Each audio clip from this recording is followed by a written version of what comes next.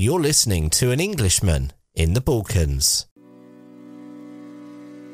Welcome to An Englishman in the Balkans podcast with me, David Pacinovic Bailey. In this podcast, you'll get a unique look at life in Bosnia and Herzegovina through my eyes, the eyes of an immigrant. Each episode, I share my experiences living in this often misunderstood country and introduce you to some of the interesting people I've met along the way. From exploring the rich culture and history to discussing the challenges and joys of immigrating to a new country, this podcast offers a thoughtful and engaging look at life in the Western Balkans.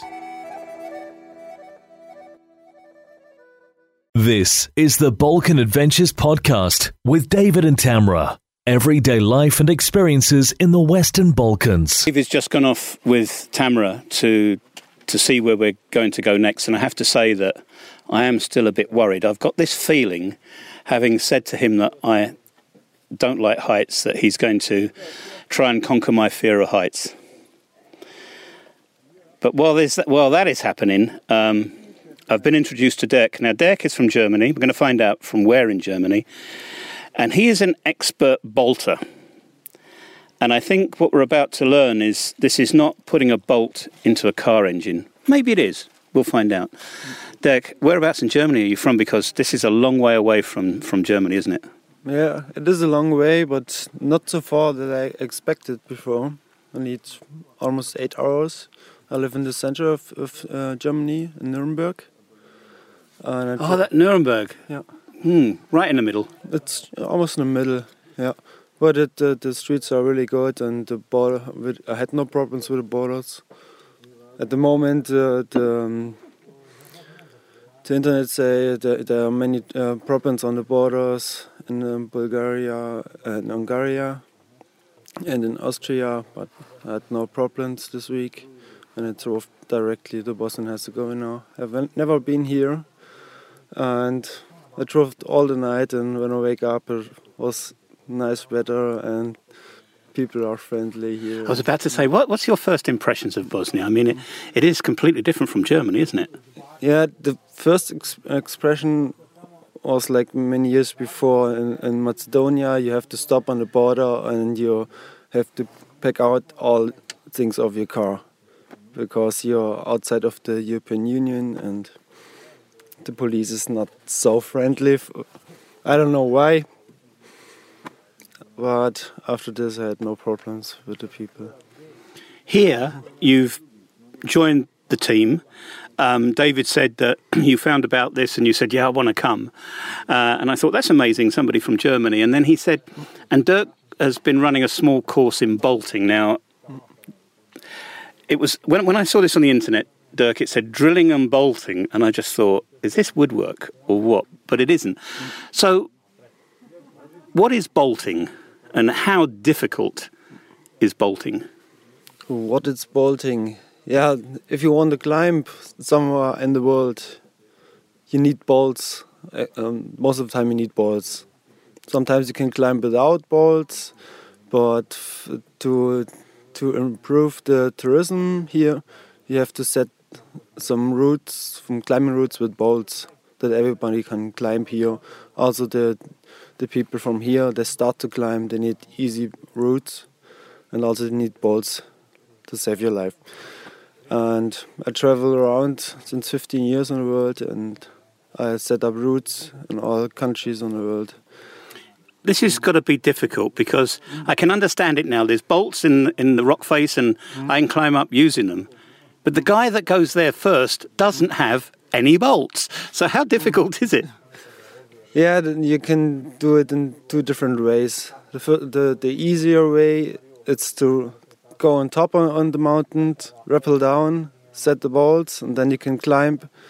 And you don't have problems with the fear because there are bolts and you're safe.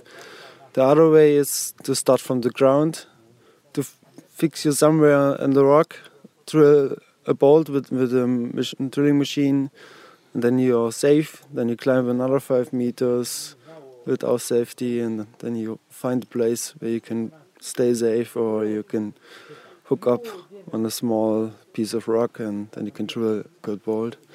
What's your preferred way? rappelling down or climbing from the bottom? I do it. I do both ways.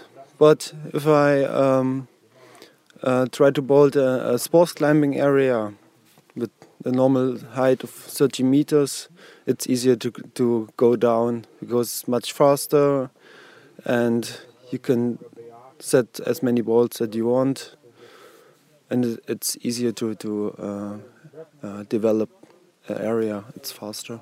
You're carrying a drill while you're doing this, and you must need a big drill. You must need a pretty industrial type drill to create the holes to place the bolts in. That's got to be awkward, hasn't it? Yeah, a normal sport climber has a gear. The weight of the gear is probably 10 kilos. But if you're the first on the wall, no balls, nothing, you have to carry 40 or 50 kilos. You have a very long static ropes, drilling machines, and the bolts weight tons. You've been setting lines here, routes here in the canyon here on the River Verbas, and you've said that you've been doing this for 15 years. You've been to other countries in the world. How does it compare, the routes that you've been laying here in Bosnia-Herzegovina to elsewhere? Here you have pure nature. Almost nobody was here for climbing, and the rock is virgin. And the rock is really impressive. The lines are looking really good, but nobody was here. And normally in all the European countries, such a big face, it's drilled. There are a lot of roots, and here is nothing. So this is a virgin climbing space. Yeah. That's got to be pretty unique in the world, hasn't it? Yeah, in Central Europe, it's very unique, the size of virgin rock. You said before you'd never really heard about this, and then you found out about it and you came. Do you think that when you go back to Germany and you tell people, your colleagues, your wider climbing circle, they'll say, "Dick, what was it like? What was it like? What was it like?" Do you think there's going to be more Germans coming here in the future now? Yeah, it could be. 2 years ago, I was in Macedonia to set up new routes and also in bouldering areas, smaller blocks without bolts, but crash pads. And the last 10 years, this area in Macedonia, it's developed really well, and there come people from all over the world. So that means the restaurants get new guys from outside, and there's a development in this area. So that you can make a campground. Somebody that lives there, they can earn some money from these foreign people. And here it's also possible. I was thinking just now, I was looking round. If this takes off, this family who has got nothing could be quite wealthy in about 10 years, couldn't they? It could be really nice if there are 10 people every week and they stay here. It could be that, I don't know the right word. It could be a good business. Yeah, it could be a good business. Yeah. Finally, Dirk, you've been around the world. What has been the most challenging route that you've ever had to create? I think I set almost 1,000 routes all over the world, so it's hard to pick just one. Well, what would you say would be what's the one you're most proud of? I was proud of. The most impressive line that I set up was in Madagascar. It was 4 years ago. We drove with a jeep somewhere in the country, and I don't know where I am.